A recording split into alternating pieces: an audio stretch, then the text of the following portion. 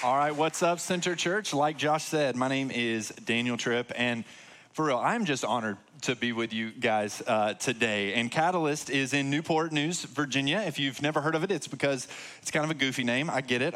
But we're right next to Williamsburg in the Hampton Roads area. And so if you're ever in that area, we would love to have you come join us on a Sunday morning, be an encouragement to our church. Friends, our church really is trying to do really the same thing that you guys are. We are a multi-generational church family, really with a heart for college students. Right next to CNU. In fact, our church is just less than a 10-minute walk from CNU's campus. So we are right there in the thick of it. And let me tell you a little bit about our church so we can get to know each other a little bit now. Our church was actually planted 11 years ago by a great planting pastor and really with a vision to make disciples and to send disciples to see a multiplying movement. And God brought great growth in the midst of that, even sending capacity. But then decline started entering into the life of the church. And after year of decline, the church actually, last August, 2022, got to a point of around 49 people on a Sunday morning. And so that's where really we enter into the story. I was part of a Summit Collaborative Church in North Carolina, and God really called us and sent us, my wife and my son and I, to move to Newport News, Virginia. And I want to brag about Jesus for a minute. All right, like God, as Josh just said, has been on the move there and really bringing to a church that had great bones but needed new life to come in. God is bringing new life to these church planting bones. So again, we started off at last August around 49 people, and we're seeing close to around 108 gather on every single week on a Sunday morning. Yeah, that's something to celebrate. Absolutely. Not just that, but we have seen where we entered in, there were going to be around 2 community groups. That's what you have missional communities. We call them community groups. And our community groups have been able to grow and multiply. We now have 7 community groups gathering throughout our city as we gather and scatter around the gospel. And then I think the thing that is just most exciting is in 2022, sadly, we had no baptisms as a church. But in 2023, we've celebrated 5 baptisms in our church, right? Like, that's awesome. Like, God is on the move, and that is something to celebrate. That's something to celebrate even in your church. Even today, you have 2 baptisms, one in this service, like new life in Christ, people stepping forward, obedient to King Jesus as a disciple of him. Friends, God is on the move, not just in Newport News, but here in Charlottesville. And I just want to thank you as you guys are being obedient and stepping forward in that you guys would choose us to be one of the partners that you hold the rope with this season. Friends, it truly is going to help us go further, faster, and we are thankful for this wonderful, rich partnership together. And I'm excited, yes, about what God has been doing, what he's going to be doing in you as you step forward in faith in 2024, launching a 3rd service to reach new people there in that 3rd service. But friends, I'm excited as well of what God has been doing in us, but I'm more excited about the future because there's something that I believe, like to the core of who I am, something that I know is to the core of who you are as a church too. That part of God's plan to save the world is to use disciples just like you and me. And in fact, I don't know if you've ever thought about it quite in that way, but God's plan literally to save the world is to use you, an ordinary person living an ordinary life, but with gospel intentionality. Friends, to be part of God's grand mission, living on mission for him. And so I think that leads to a question though, in light of that wonderful truth of how do you do that? Like how do you actually live on mission for Jesus? Maybe you've heard that before. Maybe you've heard we got to live on mission, right? We're on mission, family. But you're like, what does that mean, right? Like that's what we want to unpack today. We're going to be in 2 Timothy chapter 2, and we're going to see a wonderful, rich truth, a big idea really in the text, that disciples live on mission to make multiplying disciples. That's what that mission is, that our identity as Christians, as believers, is that we are disciples, followers, students, residents, if you will, of Jesus, and that we would live on mission, making multiplying disciples. But as we jump into 2 Timothy chapter 2 this morning, I want to give you a warning. All right, about 10 plus years ago, I studied this passage kind of deeply, in depth for the first time. And when I did, the Holy Spirit absolutely wrecked my life. And I mean that in all the best ways, but just changed my understanding of what it meant for me to live as a Christian, what it meant for me to live on mission, and practically really the trajectory for the rest of my life. And my prayer this morning is that the Spirit of God is going to do that in you as well. That as we buckle up and dive deep into this text, that the Spirit of God would move, would convict and challenge and change your life as you engage in the mission of God for the rest of your days. And we would be part of seeing the gospel brought not just to Charlottesville, not just to Newport News, but to our state and to our world, as we would see a multiplying vision of disciples. So friends, let's pray and ask the Spirit to do that. And let's jump into 2 Timothy together. Father, we thank you that you have, by your Spirit, empowered Paul years ago to write this letter that has been preserved. And I pray now that you would illuminate this text, that you would empower me with your Spirit to do what I can. I can't save sinners. I can't give this wonderful life change that we're asking, but we're begging you that you would do that now. Would you open our eyes and would we hear and do the word? In Jesus' name, amen. So as we jump into 2 Timothy chapter 2, he's going to tell us, Paul is, 3 things that we need to understand in order to practically live on mission for Jesus. The first that we need to understand is that your means for mission is the gospel. That your means for mission is the gospel. Check it out, verse 1. We have a lot to cover, so we got to go really fast. He says, you then. All right, time out. So we're going to stop right there, okay? I was just messing with you. We're going to go really slow, look at different words. He says, you then. So this is Paul talking to Timothy, right? This is his second letter that he wrote to Timothy. And Paul is in prison. He's in prison because he's been preaching the gospel, and he's most likely just months away from being beheaded for his faith. Paul knows this. He's somehow caught wind of this, that now is the time that he's going to die. And what does Paul do in his final moments, right before death? He writes a message, a letter to Timothy. He says, you then, my child. This isn't his literal, his physical, his biological child. No, this is his child in the faith, the one he's been discipling. And he's writing this letter to his disciples saying, I've been on this mission of God. You have come to Christ. I've been discipling you. You have to continue this forward. He says, you then, meaning he's contrasting the unbelievers, the false teachers that he's talking about throughout the letter of 2 Timothy. He says, they're doing this way. They're teaching that way. They are living this way. But you have to do something radically different. You have to live on mission for Jesus. And in fact, he says this, you then, my child, disciples, live on mission. He says, be strengthened by the grace that is in Christ Jesus. Be strengthened. Now, what's that strength he's talking about? Is he talking about the strength you need to get the gains in the gym? Is he talking about the strength you're gonna need when you go to your 1,000th Christmas party next week to not eat all the Christmas cookies? I might need some of that strength, but that's not what he's talking about here. He's talking about strength to live on mission.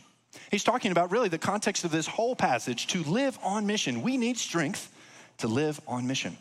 And notice what he says. He says to be strengthened, right? Meaning the strength is given to you. That God is going to give you this strength. And we know we need strength, right? Like we're pretty weak people. I know we're just getting to know each other, but let me be honest with you. Most days, I'm just trying to get through the day. Right? Like, I'm just trying to make sure I don't get angry at someone at some point. I'm just trying to make sure that my son, my sweet son, doesn't smack the TV with the broom again. Like, I'm just trying to do that. I'm just trying to make sure that I actively engage with my wife and my son, and I'm not just on the phone all night. Like, I'm just trying to do that, let alone, like, I know I'm a weak person and I need strength. I need strength to be able to intentionally live out the mission of God. Because I have an enemy against me. You have an enemy against you. Do you realize that? He doesn't want you to advance the gospel. He doesn't want you to live on mission. You and I are weak people. And we need the strength of God to help us to live on mission for him. And so where does this strength come from? And how can we actually get the strength? How can we be strengthened? Well, friends, he tells us, doesn't he? He tells us where the strength comes from. He says, be strengthened by the grace that is in Christ Jesus. He says, you want to know what the means for the mission is? You want to know where this strength comes? It comes from the gospel of Jesus. The grace, the good news of Jesus. Because that grace, that gospel is not something that just saved you in the past. It is something that is saving you and that will save you. Friends, that we don't graduate from the gospel, or as the late Tim Keller says, that the Christian life is not just the ABCs of Christianity, but it is the A to Z. That's what the gospel is. Friends, we don't just move past it. We don't graduate from it. We need this gospel to continue in us. That's where the gospel comes from. That's where this strength comes from. It's from the gospel. But how do we get the strength? Like, how do we actively continue to be strengthened for this mission? Well, it comes from God. He's the one that does the strengthening, but we are the ones who must actively pursue it in order to experience it. Which is why a great pastor, Tony Merida in Raleigh, North Carolina, he has a really helpful list, I think, of how we actually are strengthened by the gospel. It'll be on the screen. I think it's really helpful for you and for me. He says, number one, and really all these things, by the way, they come from throughout the letter of 2 Timothy. He says, remember that you are in Christ Jesus. Didn't Paul just say that? He said this, that you will be strengthened by the grace that is for those who are in Christ Jesus. Friends, this is an identity claim, that you were once dead in your sin, that you were living out in sin, that you were defined by your sin, but now, no longer. No, now you are defined by not what you did, but what Jesus did for you. That you have to remember, you have to reclaim, you have to remind yourself every single day, I am in Christ Jesus. He has not just saved me to sideline me, he has saved me to send me. I am in Christ Jesus, he says. But not just that we remember that, but number two, that we ask God to strengthen you. You know, Paul, he starts off 2 Timothy by talking about how much he's praying. He's praying all the time. And what's he praying for? He's praying for strength for him, strength for others in the gospel. Isn't this what you saw last week? As Josh preached through Acts chapter 1, you saw that we need to regularly ask that the Spirit of God would fill you with his Spirit to give you supernatural strength to be able to advance the gospel. Friends, this is what we have to beg God for every single day. Have you asked God for strength this past week for the mission of God? Thirdly, though, we have to be under and in his word. If you've ever studied the book of 2 Timothy, you know that it's all about the Bible. It's all about scripture. It's all about the word of God. In fact, in just about 100 verses, that's how long 2 Timothy is, you're going to see this show up more than any other word. It's just all over the place. Why? It's because Paul knows that you get your strength from the word of God. That's why we have to be under the word of God. That's why we gather on Sunday mornings to hear the gospel preached. But not just under the word of God, but in the word of God. That's why we study day in and day out, applying this word of God. And can I just tell you about something that God has been using to advance the mission and to make disciples at Catalyst? We have a reading guide, a resource that we give every single sermon series in our church, where we walk through and study the gospel together leading up to that week. And friends, I've heard story after story of people who have never read the Bible that are now beginning to now read the Bible and be not only under the word, but in the word. And guess what's happening? Their life is changing. They're being shaped to be more like Jesus as they're under and in the word. This is how we're strengthened. And then fourthly, that we would live in community. Paul, like I said, is about to die. And people are abandoning him in the midst of that. How would you feel if that happened? You would be really sad. You would be really down. And Paul says, just like a paragraph before, a few verses before, everyone abandoned me, but this one dude stayed. And man, that just was refreshing to me. Friends, Paul knows what you and I know, that we were created for community, that we need the people of God filled with the Spirit of God to help us empower us for the mission of God. Friends, that's what we need. We need and are made to live in community. This is how we are strengthened for this gospel because, friends, the gospel that saved you is the gospel that strengthens you. And as it strengthens you, it sends you. That is our means for the mission, is this gospel. But Paul tells us there's a second thing to understand too. That the method for our mission is to multiply disciples. Check it out, verse 2. He says, what you have heard from me in the presence of many witnesses, entrust to faithful men and women who will be able to teach others also. Friends, this is what our method for the mission is to make multiplying disciples. Quite literally, he says, I want you to have spiritual great-grandchildren. You ever thought of it that way? That what God wants for you is to have spiritual great-grandchildren. Now, when you read through the passage like this, and almost like a newspaper, just left to right, it can be easy to miss Paul's point. But I want to to show you just kind of these verses in a different format. You'll see it on the screen behind me. But Paul says, hey, the first generation here is Paul himself. I mean, in some senses, Jesus, because Jesus gave him the gospel directly. But here, Paul is the one of this first generation. And what did he do? He entrusted, he gave, he shared and showed the gospel to Timothy, a second generation. And it was in the presence of many witnesses. There were many others around that he was discipling. And Paul says, man, I am about to die. You have to advance this gospel. You have to continue this forward. So you need to take it to a third generation, faithful men and women, entrusting them with the gospel. You have to make disciples and do that so well that they would take the gospel to others. I don't know who those others are, but you know who those are. It's your neighbor. It's your coworker. It's your family member. That we would share the gospel so well that one day we would have spiritual great-grandchildren. That's what Paul wants more than anything. At the end of his life, that's what he's begging God for. That's what he's writing for. And that's what the Holy Spirit chose to preserve as Paul's final words to you and me. Make multiplying disciples. So what would it look like if you actually did that? Like, what would it look like if you actually shared the gospel and showed the gospel in a way that we would make multiplying disciples? Maybe to back up a little bit, have you ever thought about this? How'd we get here? Like, why are we here right now? Like, why are you sitting here in Charlottesville, Virginia, near the end of 2023, hearing some dude that grew up in Western North Carolina, he lives in Newport News, he wears the same shoes that everyone on staff at Center Church wears for some reason. That's really why I got invited, by the way. Like, how did I get here? Friends, it's because people like Paul shared the gospel with Timothy. And Timothy shared it with others, who shared it with others, all the way to where I was actually entrusted the gospel by others in my life. That's why we're here. That's why I'm on mission in Newport News and helping lead our church in that way. It's because people like Steve, my kids director, much like the kids director and the kids volunteers, perhaps you serve in the hallway, entrusting the gospel to the children here in this church. It's because people like that, and then I responded and repented and believed. It's people like Mark, who discipled me when I was in middle school and high school. It's people like Jerry, my lead pastor of that church, who discipled me personally. It's people like Roger, who would disciple me in college, just like many of you do at Center College. Friends, it's people like Dayton, the lead pastor of our sending church, who really taught me how to be a man, how to be a pastor. And it's people like Chuck and Denise. I don't call them that. I call them dad and mom, but that is their name. Like, it's people like them that entrusted the gospel and modeled the gospel for you and for me. Because they realized that we're constantly being discipled by something and someone.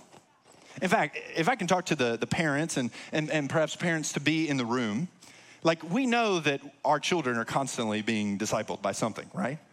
Like, I know my son's 2.5, James, he's in the kids hall now. And, you know, James is constantly being discipled by someone. His name is Blippi. You ever heard of Blippi? All the parents in the room like, oh yeah, trust me, we know who Blippi is, right? Let me catch you up to speed. Blippi is this guy, wears blue and orange, all right? And this turkey, he's on YouTube, and guys, he's making $75 million. Like, that's how much this guy is worth, okay? He's doing really well for himself. And my son, just the sweetest little boy, okay? But like, he can't use the potty yet, but he knows all of Blippi's songs. Like, he's gonna sing right along with him. And if that ain't discipleship, I don't know what is.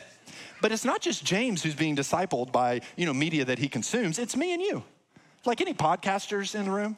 Yeah, like, I'm constantly, it's a problem, to be honest. I listen to podcasts too much, okay? But like, you better believe that is shaping my worldview and how I understand how I should live my life. Or maybe it's not that. Maybe it's movies you watch, shows that you watch. Maybe it's the news that you consume. Maybe you're like, hey, Daniel, I just watch sports all the time. You better believe that when you watch ESPN and those things, that it absolutely is shaping us. Friends, we're all being discipled. So what would it look like if we intentionally, just like Paul, had a vision to make multiplying disciples, that one day you would be a spiritual great-grandparent? What would it look like if not only did your child come to know Jesus, but your great-grandchildren and their family came to know Jesus? How would your family look different? What would it look like if your neighborhood, you're not just your neighbor, but many on your street came to know Christ? And friends, how would your street look different? For professionals, those in the workplace, what would it look like if not just the person in the cubicle, the woman next to you that so needs Jesus, that she got saved, but Friends, that many in your department got saved. And that how would your office look different? Friends, the whole world would look different. Charlottesville would be set ablaze for the gospel. Friends, Newport News would absolutely change. Friends, what would it look like if you actually caught this vision that Paul is painting for you and for me? To live on mission, that you would multiply disciples. And, if you're like me, when I hear this, I'm like, let's go. Like, come on, let's do it. But how do we do that? Like, how do you actually live on mission? How do you make disciples that make disciples? Well, friends, it's actually quite simple in essence. It's that you share and show the gospel. It's that you share and show the gospel. Really, that's what it looks like first to multiply disciples, is that you would share the gospel with those around you. So what is that gospel? That you should regularly be sharing with those around you, bleeding it out in your culture of your home and in your lifestyle. Friends, it's the good news of Jesus in my place. But in order to understand that good news, you have to understand the bad news. The bad news that you and I are sinners. We are all lost and have sinned against a good God of the universe. It's not a problem. It's not a habit to hack. It's not a oopsie. No. Sin is, as the late R.C. Sproul says, cosmic treason against the King of the universe. And because of that, you and I cannot do anything to erase our infinite sin debt that we have against him. That's the bad news. So what's the good news? Friends, the good news is that God the Father sent God the Son to be on mission for you and for me, and to live the perfect sinless life that you and I can't and that we don't, and then to die the death that you and I deserve on the cross in our place. All to pay our sin debt back to God the Father in full. And here's the great part. We know he did, because 3 days later, Jesus walked out of the grave, victorious over sin and death and hell and the grave, and that anyone who repents and believes the gospel, turns from their sin and trusts in Jesus and Jesus alone, is given life and salvation. They are saved, not to be sidelined, but to be sent for the mission of God. Friend, that we share that gospel. We share that gospel to our family and to our coworkers. Friend, we share the gospel with others. But we don't just share the gospel with others, we then show them the gospel. We show them. As we're doing everything we saw from verse 1, as you are strengthened by that gospel, day in and day out, you show them how to do it too. And you show them so well that they will show others. Friends, we share and show the gospel. So who is it in your life that you need to share and show the gospel with this week? How can you be part of this mission of God now? Friends, this is what we must be on. This is what life is really all about. This is the purpose that God has us for, to live on mission for him. But Paul wraps this section up by telling us one more thing that we do need to understand, which is, what should our mindset for the mission be? And what we see is that the mindset, your mindset for mission, is to suffer like Jesus. Check it out, the beginning of verse 3. He says, share in suffering. That's kind of a hard, gear shift, isn't it? Like, if you're reading, you're like, man, I'm so excited. I know I'm in Christ. He has saved me to send me. Let's go. I can do this. And he says, and great news, you're going to suffer. Merry Christmas, right? Like, what a downer. Why does he do this? It's because the Bible speaks to real life. And because Paul knows that just like Jesus promised, you will suffer, you will go through persecution. Paul says, I did it. I went through suffering. I went through persecution. I'm literally about to die for the sake of this. And you will too. We will all suffer if we live on mission for Jesus. Friend, it is the reality. I don't know how you will, but if you live on mission, if you actually step forward in faith as a disciple who makes disciples, whether it's financially that you will suffer, whether it's relationally that you will suffer, whether it's professionally that you will suffer, or in other ways in your life, we will suffer as we live on mission for Jesus. So when that hits us, when we're excited about the mission, but then we realize real life hits us, what should our mindset be in order to actively and actually live on mission? And Paul's going to tell us 3 ways that we need to do this. He's going to give us 3 illustrations. He makes it really practical for you and me. He says, we need to have a mindset like Jesus. And he says, let me paint you a picture of how. First, he says, think about people in the military. He says, think about a soldier. Verse 3 and 4, it says this: share in suffering as a good soldier of Christ Jesus. No soldier gets entangled in civilian pursuits, since his aim is to please the one who enlisted him. Now, something you need to know about Newport News and our city, if you were ever to gather with us on a Sunday, is that we have a decent amount of service members in our church. There's a lot of people serving in the military in the Hampton Roads area where Newport News is at. And so they really get this passage.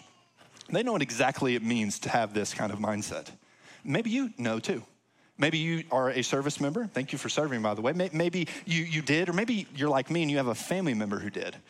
I know my brother was in the Marines, and my brother's like a really goofy dude, but like there is a light switch on that can turn on out of nowhere, and man, that guy gets laser focused on something. Like you cannot deter him in any way. He is laser focused on whatever his mission is at that moment. And that's what Paul says you and I have to have. We have to have the mindset of a soldier when we are on mission. Now, this is the part of the sermon where if you're a parent, you're like, Daniel, that sounds great, but how am I supposed to have a mindset like a soldier when I'm just trying to get Sammy to swim this week, man? Like, I was just trying to fight my kid to like put on his shirt and get his jacket on because it's raining outside just to get him here today. I'm just trying to get James to eat peas. Like, how am I supposed to have the mindset of a soldier in the mission of God? And Paul tells us. He says in verse 4 that because his aim, his purpose, his focus is to please the one who enlisted him. Friends, it's that our focus when you're driving Sammy to soccer, your focus when tomorrow your boss emails you 10 times in the morning and says, when are you going to get this project done? Which you didn't know about until tomorrow, by the way. Like when that happens, that you would focus on Jesus. That you would have an undivided devotion and focus to Jesus. Just like Jesus, while on mission for you and me, had undivided focus on obeying and pleasing the Father. Friends, that's the mindset that you and I have, a mindset of focus. But he paints another picture. He says, you don't just need to be like a soldier and be focused. You need to be like an athlete. Verse 5, he says, an athlete is not crowned. He doesn't, win unless he competes against the rules. Now, I know that I'm standing up on a platform right now, but if I was standing next to you, you realize I'm a fairly tall guy, okay? I'm 6'4". And you would maybe assume that, hey, that guy probably played basketball at some point. You'd be right. But that's where your assumption about my basketball skills should stop, okay? Like, almost quite literally, I can't jump. Like, it's very embarrassing. God gave me this height, not to jump, but to, like, run into spider webs into my forehead, okay?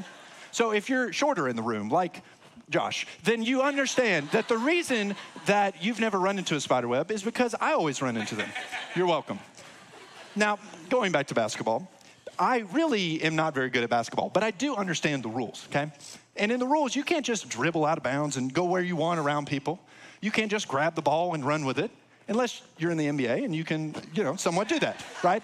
You have to follow the rules in order to win. Or, really it's this idea of integrity. Or I think to put it simply, Paul is saying you can't cut corners in the mission of God. You can't cut corners in the mission of God. And if I'm honest with you, I'm constantly tempted to cut corners in the mission of God. Right, like I wake up in the morning and maybe I had a long night before, something going on in family, some sort of meeting, something on my mind, or maybe I just stayed up watching sports or whatever it is. And I wake up and I know I need to be strengthened by the gospel. But I'm like, I'm just tired. Like I don't want to be strengthened by the gospel right now. I'm just going to cut corners. I'm just going to go back to sleep. Or that I know that I need to go and share the gospel and show the gospel to my neighbor who I'm on mission for, to my son, to those around me. But I'm just like, maybe someone else will do it today. Friends, I'm tempted to cut corners in the mission of God. And I don't know how you're tempted to cut corners, but friends, we all are, which is why he tells us to have the mindset of Jesus, who praised God as he was tempted in every way, didn't cut corners for you and for me while on the cross, paying for our sin debt. Friends, Paul tells us to have this mindset amongst ourselves. Not just though that we would be focused and have integrity, but thirdly, he says, think about a farmer. Verse 6. It is the hardworking farmer who ought to have the first share of the crops. Now, so far, Paul's talked about pretty exciting things. He says, hey, be like a soldier, be like an athlete. That's like something you'd post on social media, right? But then he's like, hey, be like a farmer. It's kind of boring in comparison. Now, no offense if you're a farmer here. Thank you so much. We eat because of you. We greatly appreciate that. But like in comparison, it's not as flashy, right? Like we can get behind these first two, but this third one, why does he share this? Friends, it's because farmers, they're incredibly hardworking, as he says. They get up before you and me, like way before you and me. Like they're working incredibly hard in order to plant this crop, and then they're just praying that God would bring rain and somehow something would bud up eventually. Like earlier this week, I was looking at the National Christmas Tree Association, which is a thing, by the way, and I was looking at that, and they said that on average, it takes 7 to 10 years for a Christmas tree to grow and to mature to the size of like one of these are obviously fake, but to one of these sizes that you would actually want to buy it. Which is crazy. Like that's an incredibly long time. Like if you're riding down this road, I saw some Christmas trees for sale last night, which by the way, if you don't have a Christmas tree up, you should get on that, okay? Like you got 2 weeks, all right? Not much time. But if you're gonna go buy that tree, that thing took 7 to 10 years until it shows up in your home. Like that's incredibly hard work. That takes a very long time. That takes a lot of patience. And Paul says, isn't that what discipleship is? Isn't that what disciple making is? That you're going to share and show the gospel as you are strengthened by that gospel day in and day out. You're going to share the gospel with your child week in and month out and year in and year out. You're going to share the gospel and you're going to show the gospel to your neighbor and your coworker, and it's going to feel like I am wasting my time. God, when are you going to send the rain? God, when are you going to bring the growth? But friends, eventually, new life starts to bud up. And friends, the gospel begins to spread. And friends, then that turns into a seed that turns into a beautiful tree that one day can even spread to more. Friends, that's what Paul says, that we would have this mindset where we would be focused, we would have integrity, and we would work hard with patience. Friends, this is this mindset for mission.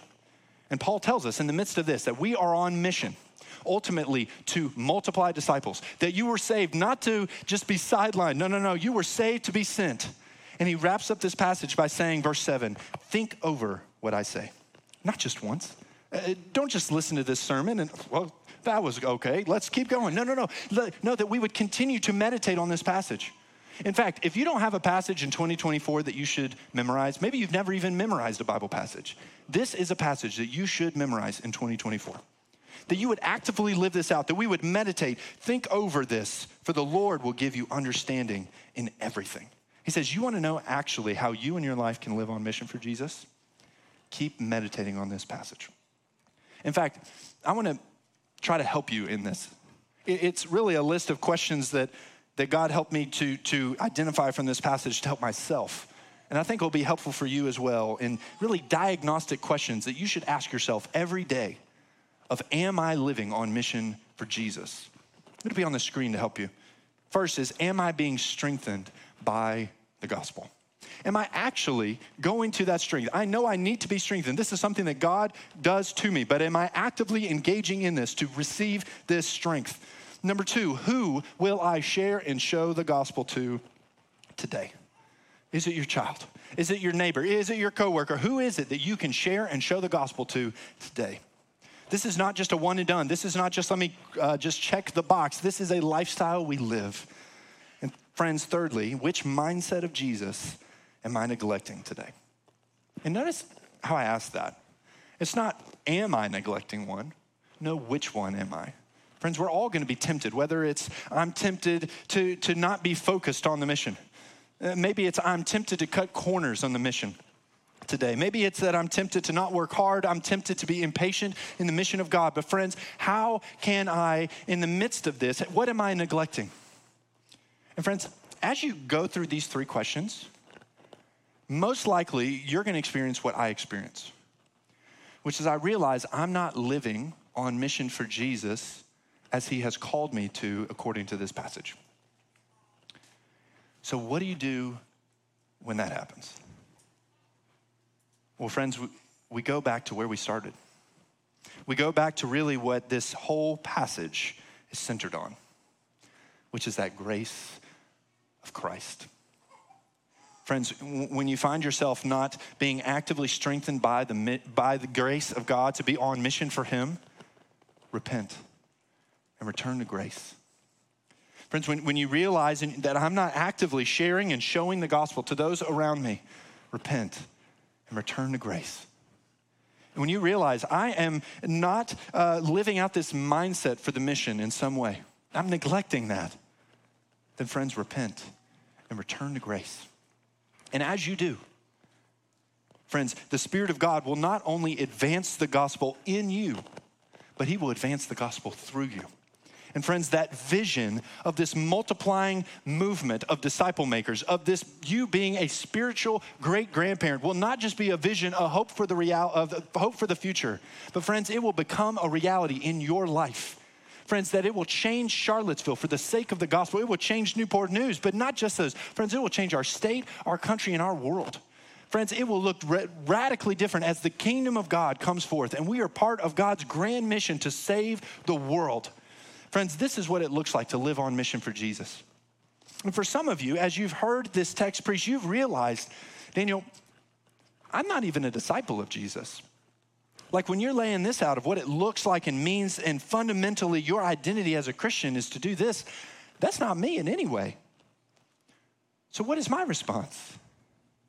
Friends, if that's you, then your response is that gospel that I shared earlier, this good news of Jesus in my place. It's today to repent and believe. It's to trust in Jesus, who will not only save you, but will send you. And friends, for us as believers today, is that we would join in on the mission of God, making multiplying disciples to the ends of the earth. Let's pray. Father, we thank you that by your Spirit, you've given us this text. That, Father, we ask that you would help us not to merely hear this word, but to be doers of this word. That we would actively be part of the mission of God. You have done so much work for these years in Charlottesville, Father, through Center Church. Father, you are doing such a work in Newport News at Catalyst Church, but we ask that you are not done yet, that you would continue to advance the gospel in and through us. Father, there are people in this room that are not followers, are not disciples of Jesus. We ask you, we beg you. We know that you have been on mission for them, that you have worked hard pursuing after them by your Spirit. We ask that right now, that you would grant them repentance, that Father, that they would repent and believe, and they would be part of this grand mission with us. Your mission to save the world. In Jesus' name, amen.